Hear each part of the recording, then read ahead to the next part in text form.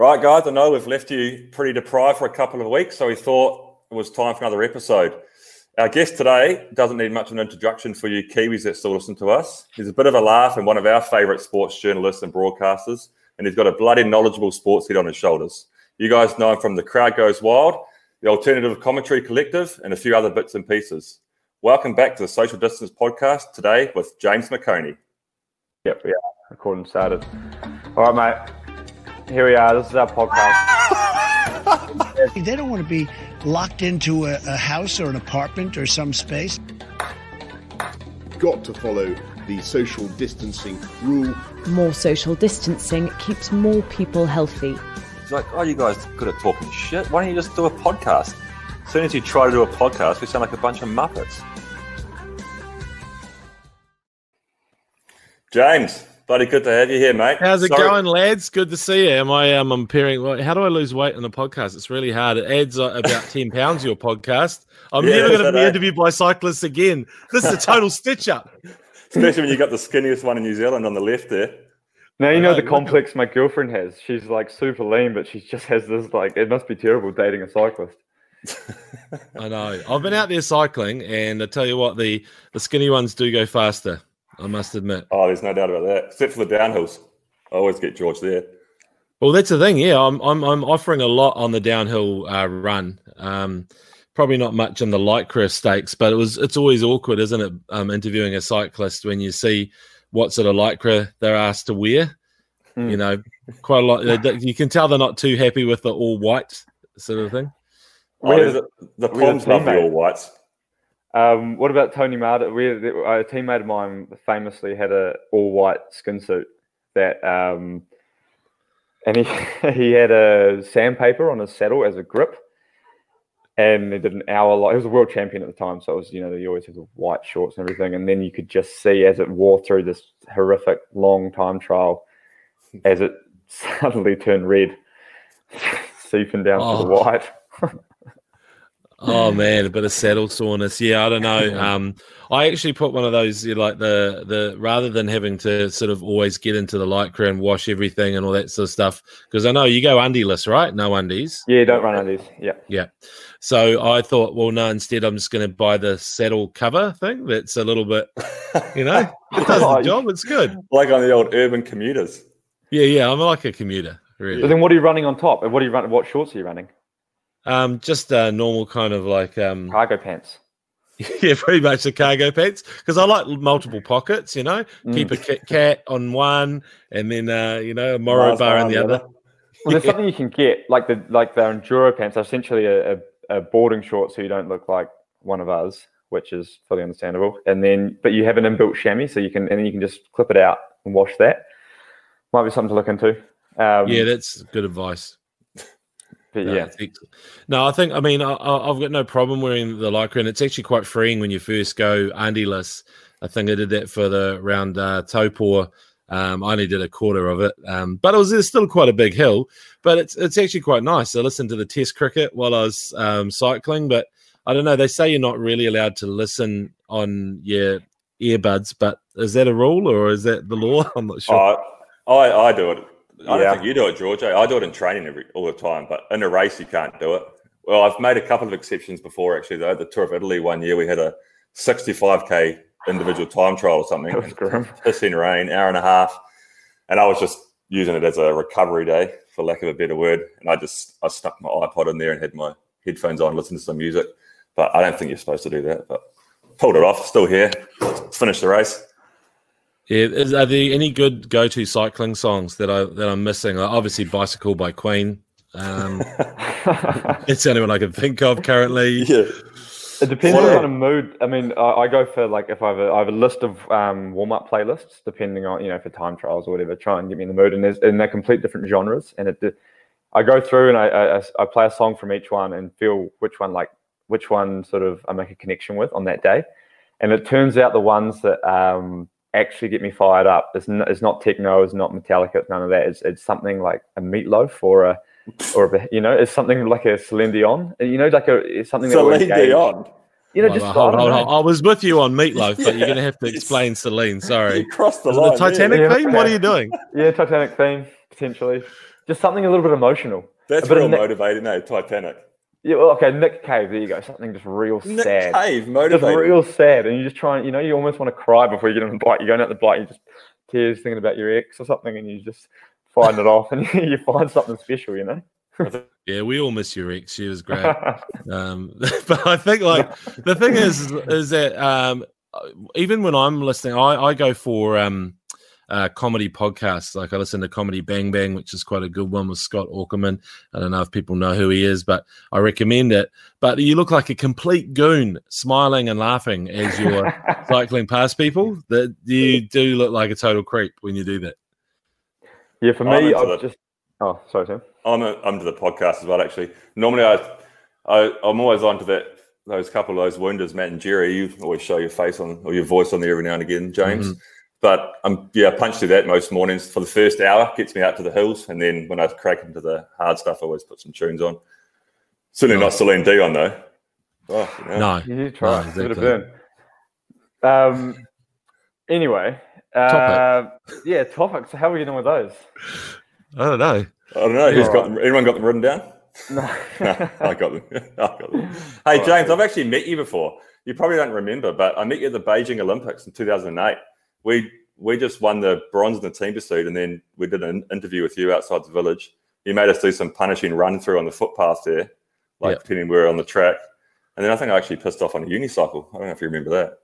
I do remember that very well, actually. That was one of my favourite interviews because we didn't have the broadcast rights, so we're always outside the stadium unless we had tickets and could go in to watch. So I actually never saw you win your bronze, but I did get you on that footpath. I remember every single story I did had the pedestrian crossing basically going beep, beep, beep in the background. And but just by hanging out there, like stalking, I got a word with Kobe Bryant, saw LeBron, there's a lot going on. Yeah, I bet. Well, that was the main, in and out of the village, really, for most athletes. That was where the taxi stand was anyway. So if you were there at 5 a.m, you would have bumped into some people. Oh, I know. And that's the thing. You always feel sorry for the athletes who've got an event on the last day. I'm not sure how you guys were placed. It was quite early on, wasn't it?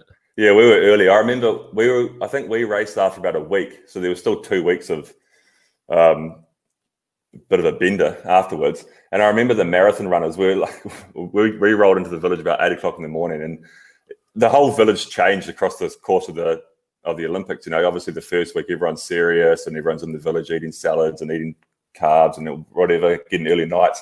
Then as it goes on, the food hall starts to slowly switch, and you start to see the people who have competed, and the food hall gets emptier and emptier during the day and gets busier and busier at 7 a.m. or 6 a.m. when people roll back in. And I remember the last event's the marathon always, and the food hall was chocker at 7 a.m. with people throwing chicken nuggets at each other and bloody trying not to vomit in the food hall. And then you got these little marathon runners who were smaller than George trying to eat their pre-race meal. I felt sorry for them, mate.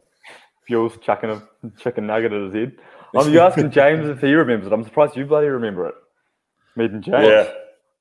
Well, I do remember you, mate. Of course, I remember you. I remember every medalist. Sam remember meeting you. Well, yeah, that's right. Sorry, yeah. No, not that you're not memorable. Just the state he was in for 2 weeks after his pursuit. I remember leaving the Olympics with chilblains on my hands. I was that.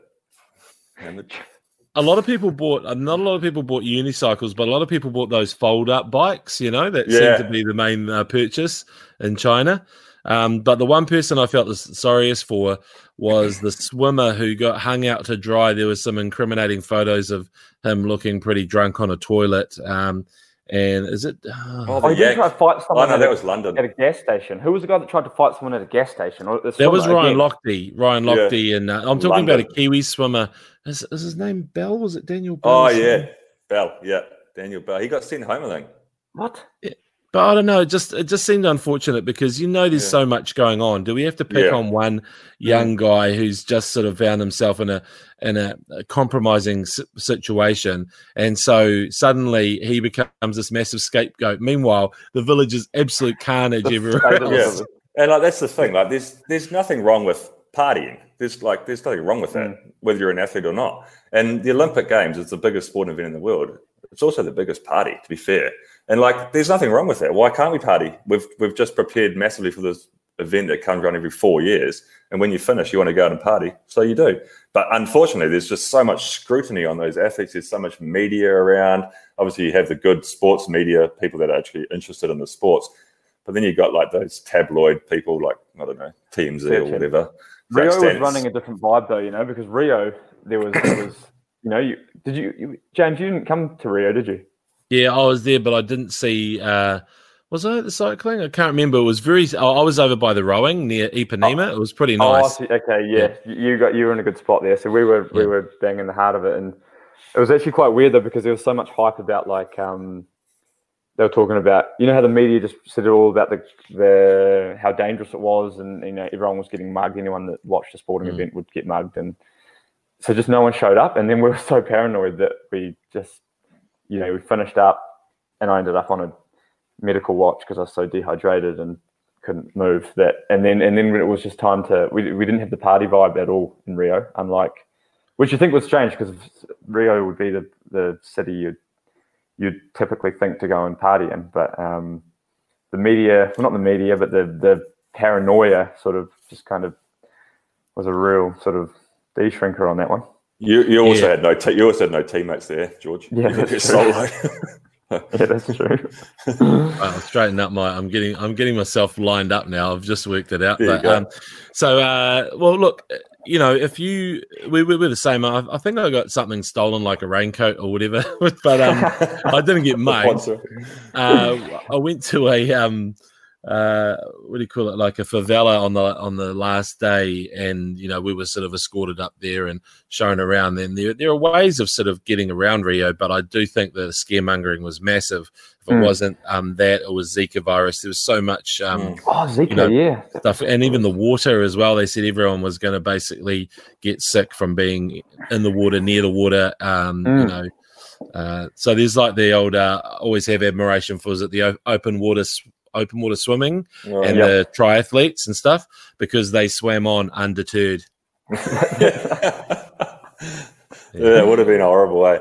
They said there was a mountain biker that our mountain biker Sam Gaze, he walked straight into our accommodation, and I think he brushed his teeth with the water, and ended up he did actually get really sick. But we were in these, they knocked up the village, and it was I mean, I'm not going to complain about the state of the village. I thought it was pretty awesome compared to what 99.9%. That was another whole thing about that Olympics. It was quite weird. You're looking across at a favela, and you're sitting in a place that would house whole families, and they're just going to, no one could afford it. But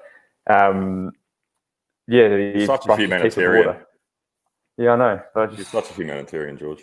I know, but I felt bad about it. So, so he brushed his teeth with the water, and he did actually get sick. So I was like, maybe I should use bottled water. I don't know. If it's a reflex action by Sam, then you can't blame him, because sometimes you just wake up and you just do what you normally do, right? Well, they also need to tape over the taps. Yeah, I think so, to stop you just from getting complacent. But Kiwis are the worst or best, if you put it this way, where they'll listen to the advice and they'll take it so seriously for 48 hours, and then they just let it all hang out, and just sort of like going to all the worst places. I remember even in Johannesburg for the 2010 World Cup, our Garmin GPS took us to all the dodgiest neighborhoods that if you went online and said, where should you not go, it was like, do not go there. And we were going through there the whole time. And one of the rules in South Africa is at night you're allowed to run the red lights because of carjacking. Yeah. So I love that rule. And so we just kept our momentum, and got home every night. There's a thing in cycling by this kid I used to ride with. He's actually in jail now, so I don't know if this is good advice, but he used to run red lights, and as long as he yelled out bulletproof as he came up to the intersection, he backed himself to get through. Was he bulletproof in jail? How are you going with that catchphrase in jail? I don't know. I haven't asked him. He's stuck in Perth. So James, mate, so you guys you've obviously moved into level 3 now, but it's still been a long lockdown for you guys. The main issue, I guess, for you or for a lot of people is, well, not the main issue, but it's certainly an issue, is there's no live sport on. How are you coping with that? Because I really believe that people are starting to think starting to realise how much they actually need sport and how much they miss sport, and they might not have really realised that before. Yeah, I mean, the punters are obviously struggling, but even some of the athletes, I had a text, I think, from Scott Barrett, who was just going, they need to get some footy started soon. And so he's just, he's in Christchurch with the Crusaders. So you can tell that they're all just waiting for the green light. And you just adjust your life, don't you? Like normally my viewing habits over the weekend pretty much revolve around sport. So I've learnt to watch a lot of binge watching nice little Australian sitcoms like Rosehaven, which I recommend. Nice. It just it's escapism. Yeah, it's like it's got a quirky comedian in there called Celia. She's an Aussie and she's great, and her sort of writing partner. So that's the whole thing. What I'd almost do, even though I still go down a YouTube rabbit hole sometimes watching greatest goals or some sort of classic catches or something. It's not enough. So I almost do that thing where I just go, forget about sport. It was only probably 3 days ago when I decided, okay, I'm going to watch the Michael Jordan documentary, The Last Dance. And I guess you guys might have had a peek at that too. Yeah. I went down a rabbit hole the other day, or a few weeks ago, watching Brian Lara's 400. Yeah. I just about watched the whole innings. Got me through a couple of days.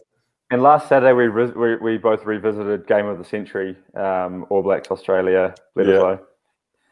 Yeah, Lomu. It's the wrong one. It's will he get there? You betcha. You betcha. Who was that? Grant Nisbet or Mexted or something? Nisbo. Yeah. Tane Randall with the sort of basketball pass over to Jonah, and it was Larkin was chasing him down. You'd think he's got wheels, but Jonah next level, He's just amazing. So. We actually, we sort of have, in some ways, sport. I've actually been doing a few online races. So has Sam. We have a thing. So you have a home trainer, and it has a power meter in it, and then you have a computer program. You put your weight into it, and you just race people. You go online. There's these set races, and it's e-racing. It's e-sport essentially, but it sucks. But it's like we're having sort of team competitions, and there's been the whole e-Giro that was on last week, and there's quite a few guys, and they're proposing that we have an e-sport or an e-Tour de France and things like that if it can't go ahead. And I'm looking at other sports they're doing, like the Phoenix are playing FIFA, or the A-League are doing a FIFA competition, and F1 are doing, they're having all simulations and stuff. Out of all of them, I think cycling has the most enjoyable one. It's sort of not much of the gaming aspect and all of the suffering aspect. But do you think esport is, how far does esport go in sort of like satiating people's desire for sport? I think you could probably throw a bit of a celebrity element to it. You know how they've done that with Scotty McLaughlin and all those, the sort of top drivers. And everyone else called Scott. I think if you can see somebody who is well known playing FIFA, you'd watch it. You'd have a little bit of interest, like LeBron playing NBA 2K.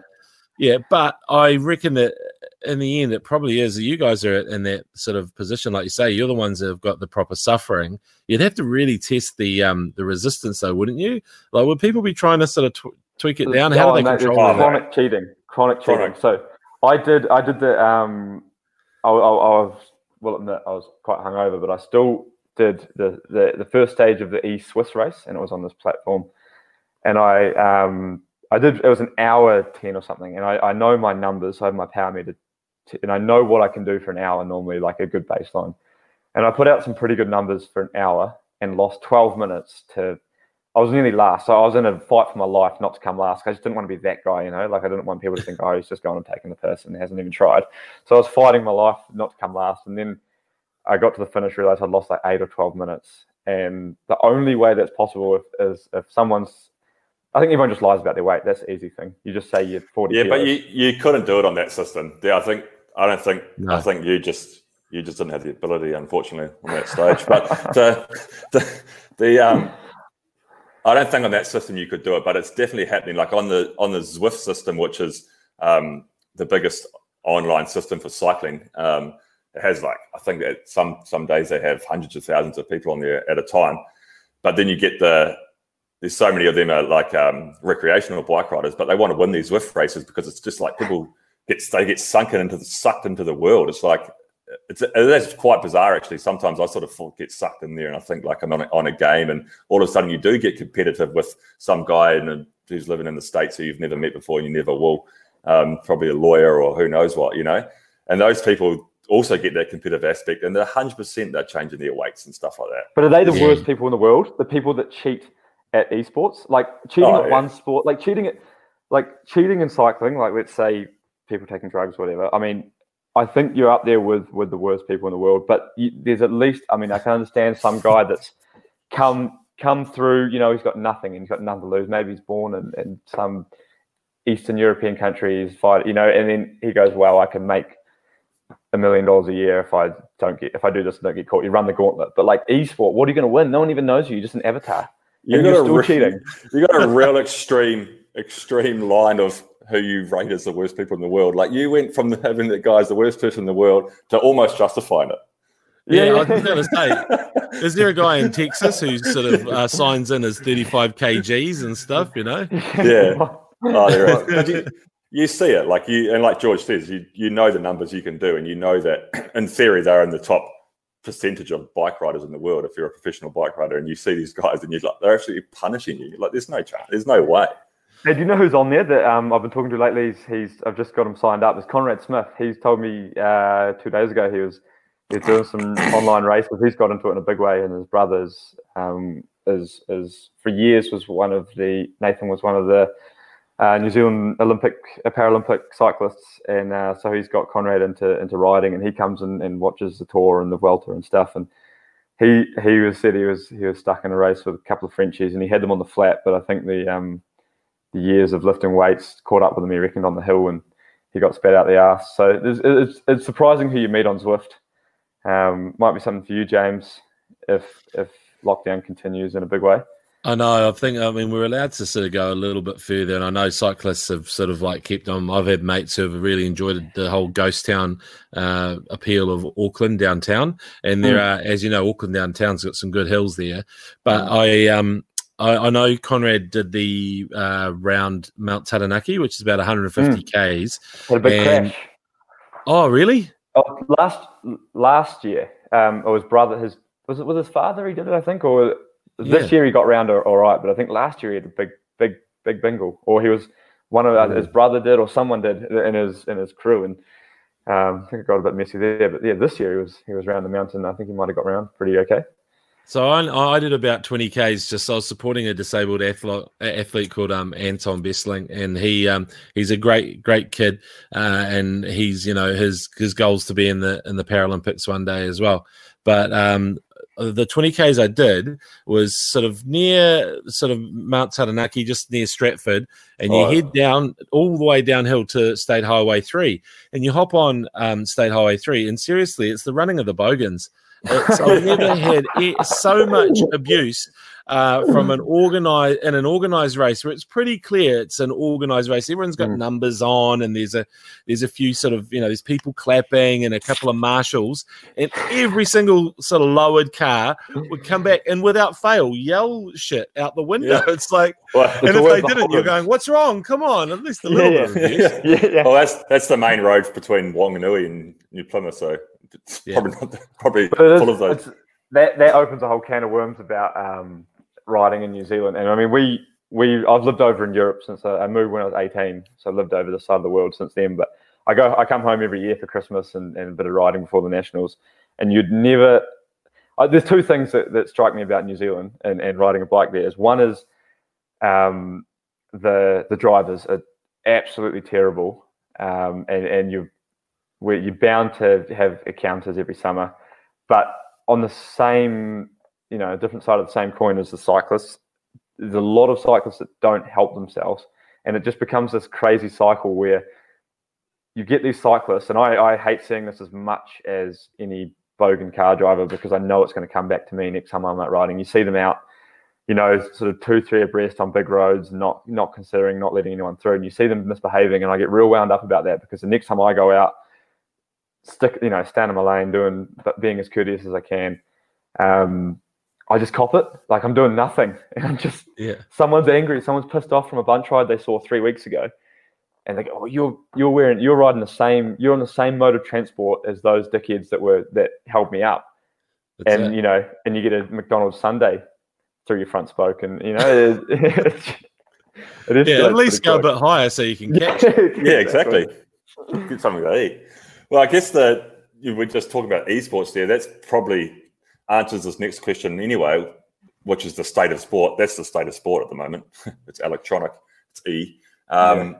So I guess now, like, as the world starts to slowly, places in the world start to slowly come out of this lockdown and start to progress forward, and then certainly down the track at some point, I know in Australia they're talking about the NRL being on in just a few weeks' time.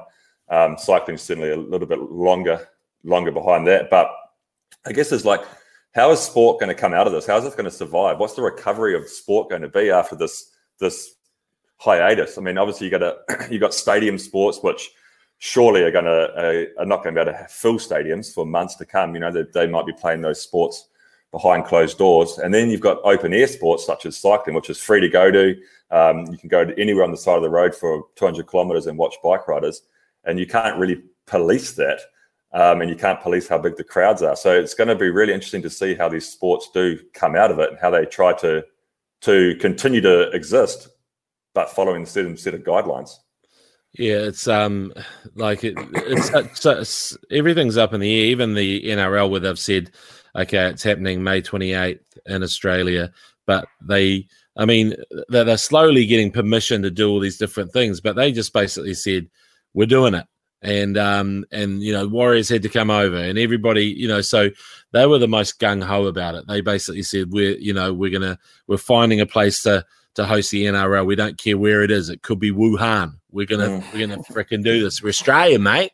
Yeah. And so if they're going to be a big litmus test, I reckon, if they can do it with social distancing in stadiums, for example. I mean, I know they're probably going to be empty stadiums, but let's just wait and see. There's a lot of big stadiums here, for example, in a season where you could have people 2 meters apart, and just in the same way when you're at the supermarket. And if the COVID rates are really low, then why not? But it's more the financial side of things. You think about how much it's hit business, and how much money everybody's going to lose, and how much money people don't have to spend. We don't really know until we maybe come out into level 2 or level 1. But just that sort of the shadow, the echo of all this of the lockdown is going to be massive for sport.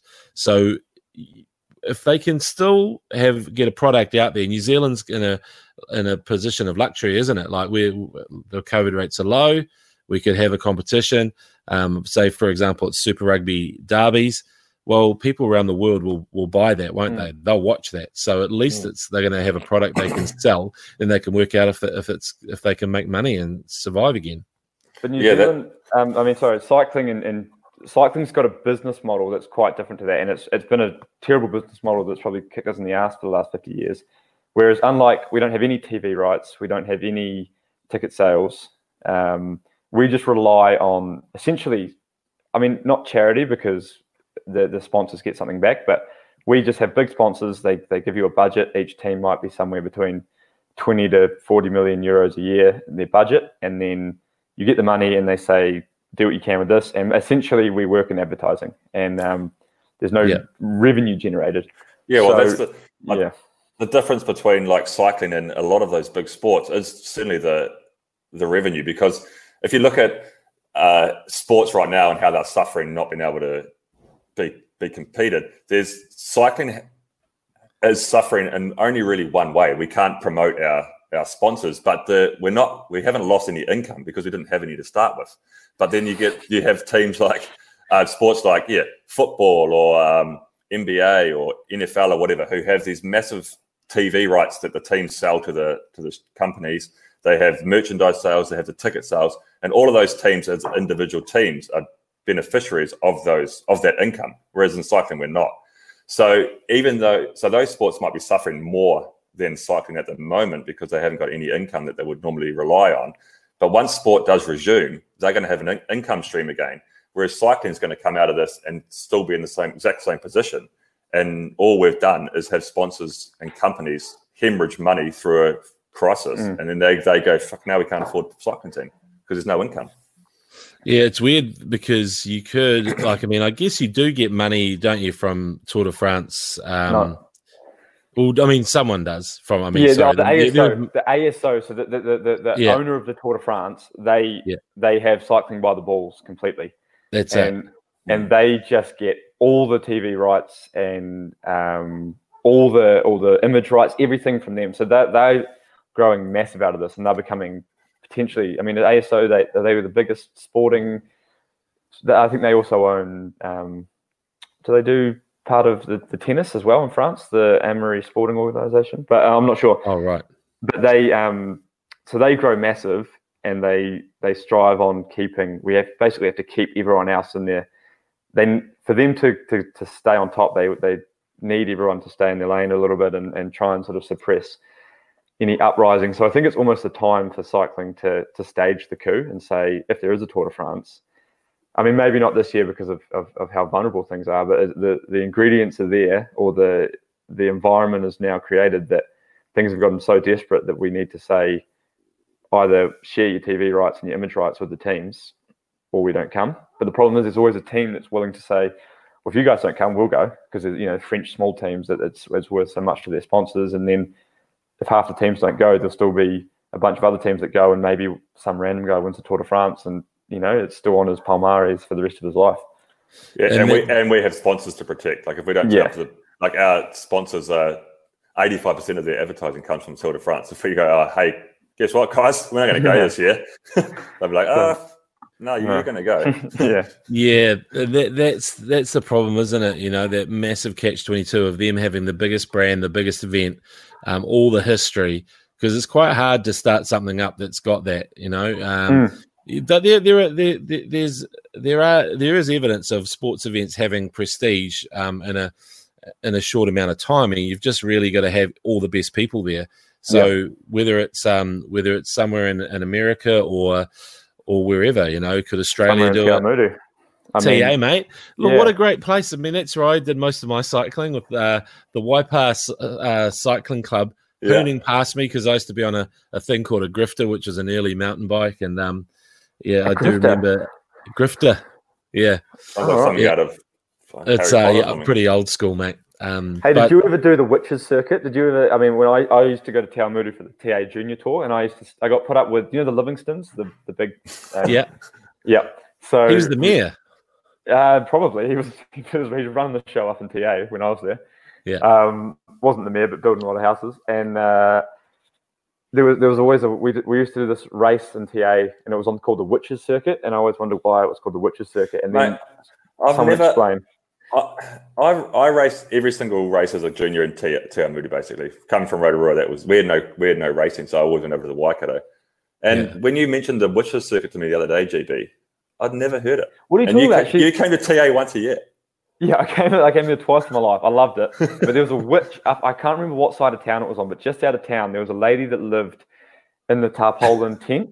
Is this ringing any bells? Was Parongia, maybe. The Witch of Te Awamutu. I'm trying to think. There's so many candidates for that. She would just come out and throw. You need to narrow it down more to a woman living in a tarpaulin. There's a few of those going on. Yeah. It's like I can't. There's so many, but which woman living in the tarpaulin tent that throws oranges? Okay, I remember my biggest memory of the of Te Awamutu. I used to go over there just about every weekend to stay with a couple of mates. Was the Hump Bridge?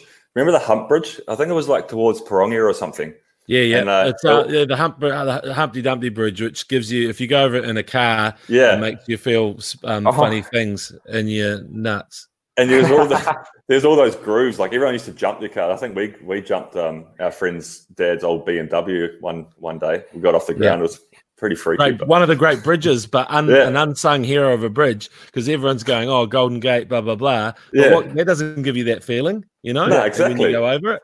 Take you 20 minutes to go over that thing. You want that couple of seconds over that Hump Bridge. Yeah. Just out near Mount Kakapuku. So that's the spot.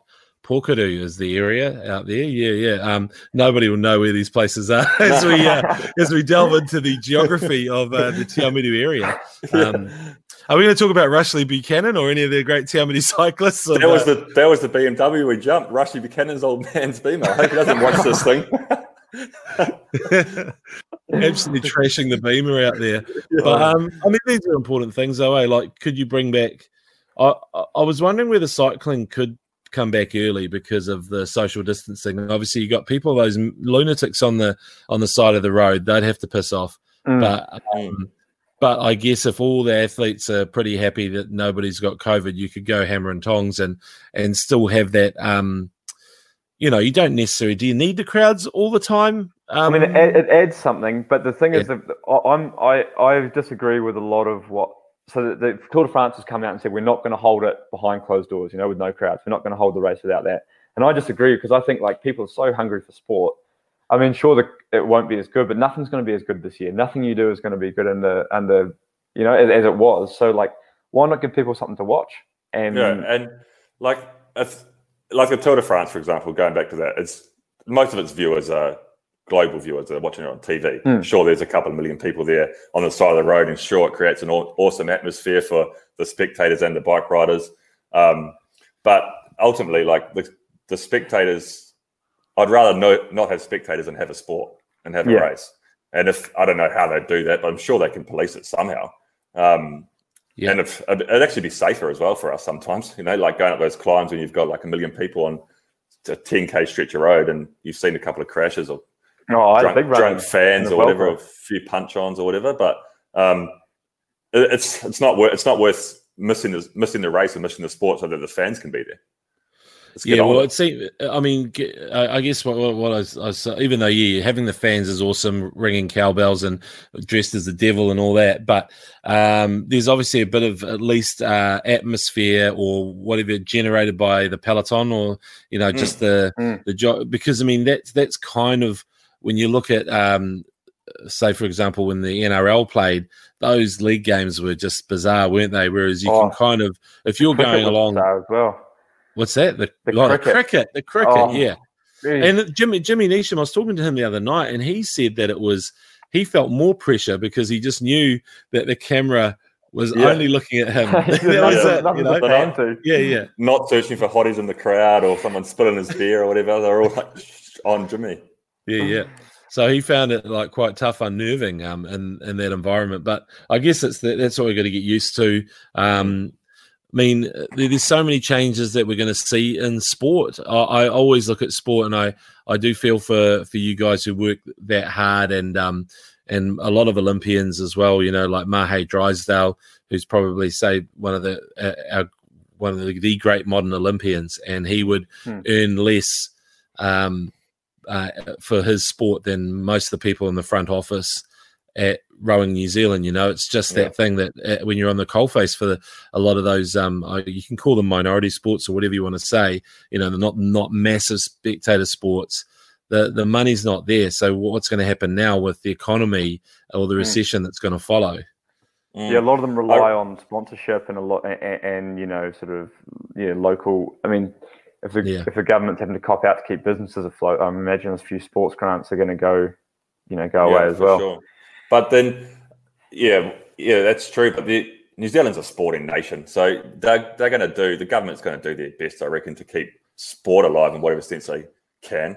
And then sport is, like we spoke about at the start of this, sport is such a big thing in people's lives, and I don't think a lot of people realised that until this happened, until they couldn't watch sport. I mean, you might not watch sport there might be a rugby game on Saturday, and you might choose not to watch it, but you always have that option. Now you don't have that option. People are actually starting to realise, I actually do want to watch the rugby or whatever. I do want to watch the cycling, or I do want to watch the cricket or the rowing or whatever. And sure, there's going to be a recession come out of this, but there's going to be some people who will come out of it okay or better than others. And sport is going to be one of the first things that happens on TV globally that unite countries again, gets the people passionate about what they're watching. And it could actually be a really good opportunity for some companies that do come out of this okay to then get some exposure and get, recover through exposure through sport. Well, I mean, you look at my industry, the media, that's basically been like bloody Jurassic Park, with we're like extras in Jurassic Park where the T-Rex is coming picking off or everybody, and you're just waiting to see who's next. And I've had heaps of mates who've lost work and lost jobs, and they're all what you'd say they're at the coalface, I've been talking to the Radio Sport boys quite a bit, and exactly. Ruben and those boys, and man, it's and Brian, seeing what those guys have gone through, losing that. I mean, that's been a staple for me. I mean, how often is radio? I mean, before actually ACC was commentating cricket, I was listening to Radio Sport. If I was out doing something, if I wasn't able to have a day and 5 days in front of the TV, I'd listen to Radio Sport. And now that's Well, those things, will those stations like Radio Sport and stuff come back, do you think, James, when sport commences? I reckon they should be able to, but they're just going to have to change the entire business model. I mean, there's a lot of sponsors who would be loyal to Radio Sport if it sort of rose from the ashes. But the problem is, do those sponsors have money anymore? Are they a business anymore? So you just have to wait. And I mean, I think that what it's shown, because all my mates have lost work for those big media companies, and it just shows that there's no safety in those numbers of being in a big company. It should probably, hopefully, see smaller companies take flight, and where that content is king. I mean, they are content. NZME and Bauer are content creation companies, right? So Bauer is the magazine company. So, the content. Say, for example, in NZME, the content creators that I always feel like the journalists, and I'm probably biased because I am one, should be on the last people to go, because without them you don't have the content, right? Exactly. So with you guys in sport as well, if you look at me as a sports journalist, I'm a further step back from where you are, where literally without you guys there's nothing to report. So this is the whole thing, is like it may change how people feel about what the priority is, So it's like, I always feel with contact sport, for example, rugby and league, that they, people will complain that they played quite well here, but it's like, well, they're the ones who are risking everything and, serious injuries, same as you in cycling, right? But so they earn that danger money or whatever. So it's not really, but that without them, there is no sport. You could probably survive without the general manager and all these other people brutally, but without their players, there's nothing. That's the big argument we've always had in cycling, is that we've been, never been a beneficiary of these TV rights and stuff. For example, the ASO making hundreds and millions of dollars in the Tour de France, and the team's not seen any of it. But we're the actors in the play, and that ultimately, like you say, sport doesn't exist without the athletes, and sport isn't just sport anymore. Like, the way sport is such a globally viewed industry, it's entertainment as well. And you can also argue, Leonardo DiCaprio is getting paid $25 million to make that movie because he's entertaining you. That's what sports people are doing as well. So it's not just there's the danger money and all that for those contact sports like rugby players, but also rugby is New Zealand's number one entertainment, effectively, in a sense. So you're paying to watch entertainment.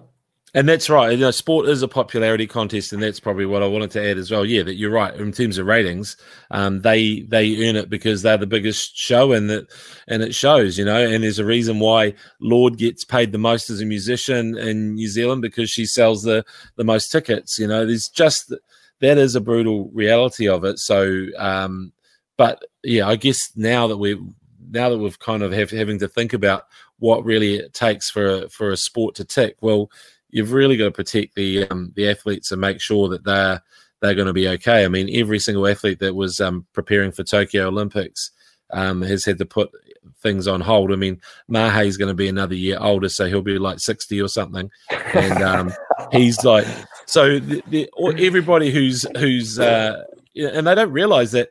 That's, for example, the hockey team. The hockey team, they live like students, really. If you play hockey for New Zealand, you're living like a student. So they're delaying their lives big time, or whatever their earning potential is. Yeah. And there's a lot of smart cookies who sacrifice, probably, hundreds of thousands of dollars in just a normal sort of wage to play hockey for New Zealand.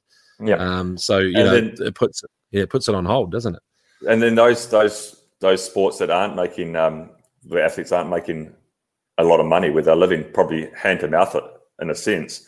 When we come out of this crisis and they start to compete again, they're going to need to be promoted. They're going to need to be effectively jammed down people's throats again, so people are on board. Go, oh yeah, let's watch the hockey. And who's going to do that if you'd fire all the journalists? Yeah, that's right. Don't fire the journalists. I mean, I'm sure, like, you know, if you look at radio sport, I think I never trusted the radio ratings. It's a book system. So who's going to fill out a book? You know, it's going to. Well, I always wonder that. I've never been asked that. I mean, okay, I don't live in New Zealand, but when I'm there I've never been asked if I'm there for 3 or 4 months a year, maybe, who's filling out those books? And posting them back. I mean, when was the last time you posted anything that really, you know, you're not going to do it? So they send it to you, and then I never even had it sent to me.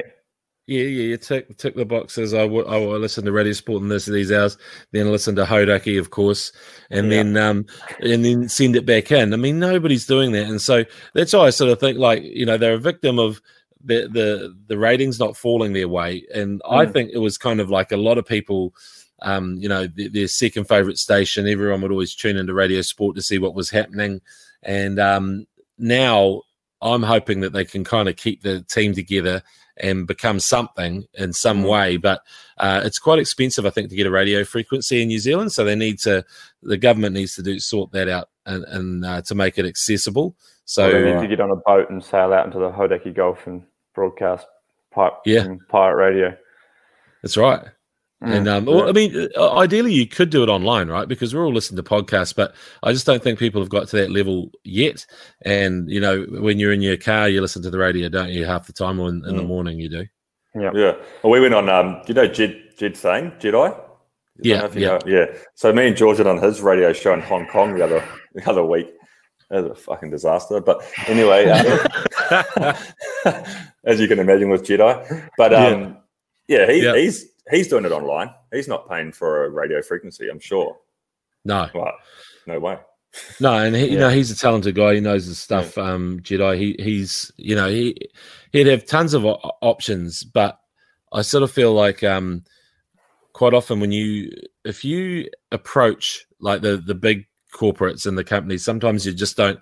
There's not a fit. There's not something that you really want to do. Like, I'm so lucky that Crowd Goes Wild exists. Because the mainstream media isn't really my thing. So Crowd Goes Wild, ACC, Hodaki, which are kind of the 3 media outlets that I do most of my work for. I'm just grateful they actually even exist, because what else is there that, you know, I'll be a square peg in a round hole. Well, I'm the round one, I guess, round peg in a square hole. So, and you'd have to create your own thing. And that's what people will be doing. It's a bit of watch this space. Hopefully we'll get to that point where everybody is quite happy to sort of like stream stuff live as they're out and about, you know, in your car or whatever. Yeah. And that's I guess how it goes with like Radio Hodaki is like, I mean, we don't get that over here in Spain, but we still listen to it. So we're streaming it, you know, through iHeartRadio or the podcast they put out. And I guess, that can be definitely an avenue for radio, and potentially a cheaper way for, at least for the Radio Sport or stations like that, to start up again, because it's going to be necessary to have that stuff again, for sure. Yeah. Oh, well. We've probably taken up enough of your time, James. It's Friday night in New Zealand, is it? It's Friday night. It's a pretty lonely night tonight. Stuck I don't want to complain about anything. You can see I've got a toilet duck behind me. It's quite good. Oh yeah. What's he doing there? I've noticed you're the only Kiwi that doesn't have a tui. Me and Sam have just come to the shocking realization that in our backgrounds we're both rocking New Zealand's native birds. Right. We're so patriotic, Kiwis, eh? Like you go, like I probably wouldn't have this on my wall if I was living in Rotorua, but because I'm in Spain, I'm like, I better get a tui on the wall. Yeah, and a cup. I've got a coffee cup with a kiwi on it and a 16 punamus on, and I'm running a lot of. You really are. You miss it so much. When you send away at 18, you're like this orphan that's like, why did you send me away? But the tui, is that one of the best sounds when you get back home, though? Some of the native, it's so good. Yeah, you just the know native you're bird. home.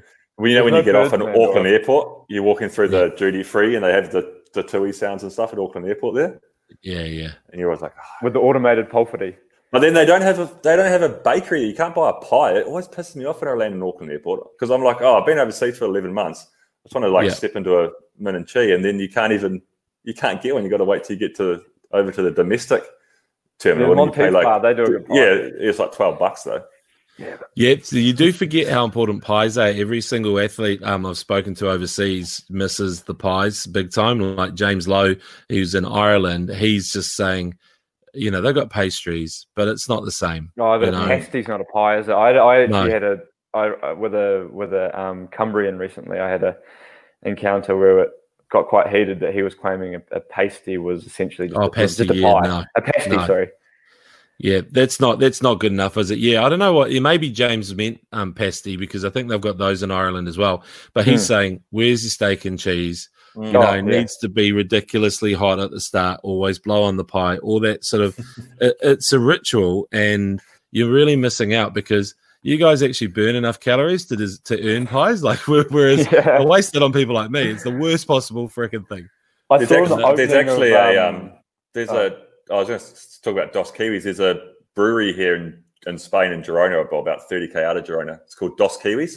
It's a microbrewery. This Kiwi guy started it with he married a Catalan bird, and I think he was a hairdresser in London for quite a long time. He decided he's going to move down here and open this microbrewery.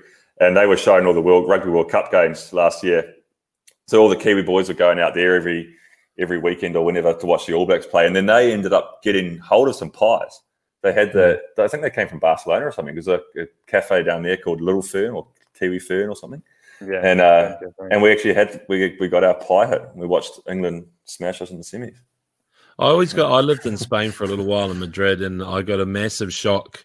I was supposed to be playing rugby there actually, and I pulled a hammy and decided to get out of town. Who are you playing for? Valladolid. No, not Valladolid, which is one of the big good clubs. I was playing for. Do you know Matt's playing there now? Oh, really? Yeah, he's just made the Spanish national team. I read something about that. Yeah, that's quite cool. Yeah, there's a few Kiwis playing for Spain back then. My mate was coaching Spain, a guy called Bryce Bevan, and he sort of set me up with this club called Cal Madrid, which is right in the middle of town near the Atletico Madrid stadium. It was a good spot, and I love just mixing with all the Spaniards. But I did notice that, they mainly congregated in bars. Like they wouldn't invite you back to their place. They'd say, let's meet at the bar. And you go there, and on the floor in the bar is just toothpicks and shells and like fish, like they eat the sardines and legs and stuff. Yeah. And I was like, what's happened? Has there been some, there's been a break-in or some kind of like riot? And it's like, no, they just basically that happened. You never wear your good shoes out in Madrid. No, don't wear your good shoes out. That's the advice. Good advice. That level of hygiene probably didn't help the fact that they were the epicenter of COVID-19 in Spain, I suppose. No. Do people drop stuff on the floor? And is Andorra a bit different, or Andorra's just what's quite strange now, because Andorra's a town built on immigrants essentially, but like me, or migrants. Coming here for work, and there's a lot of ski and stuff. Now everyone's buggered off because all the tourism's closed.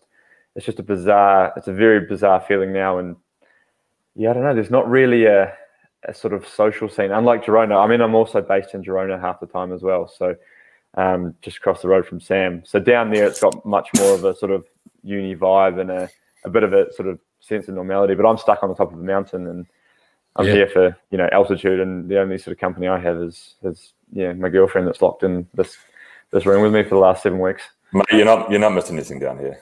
No, I think it's universal. Unlike New Zealand, I saw when we went back to level 3, New Zealand managed to run about 6 McDonald's franchises into the ground by about 8:30 in the morning.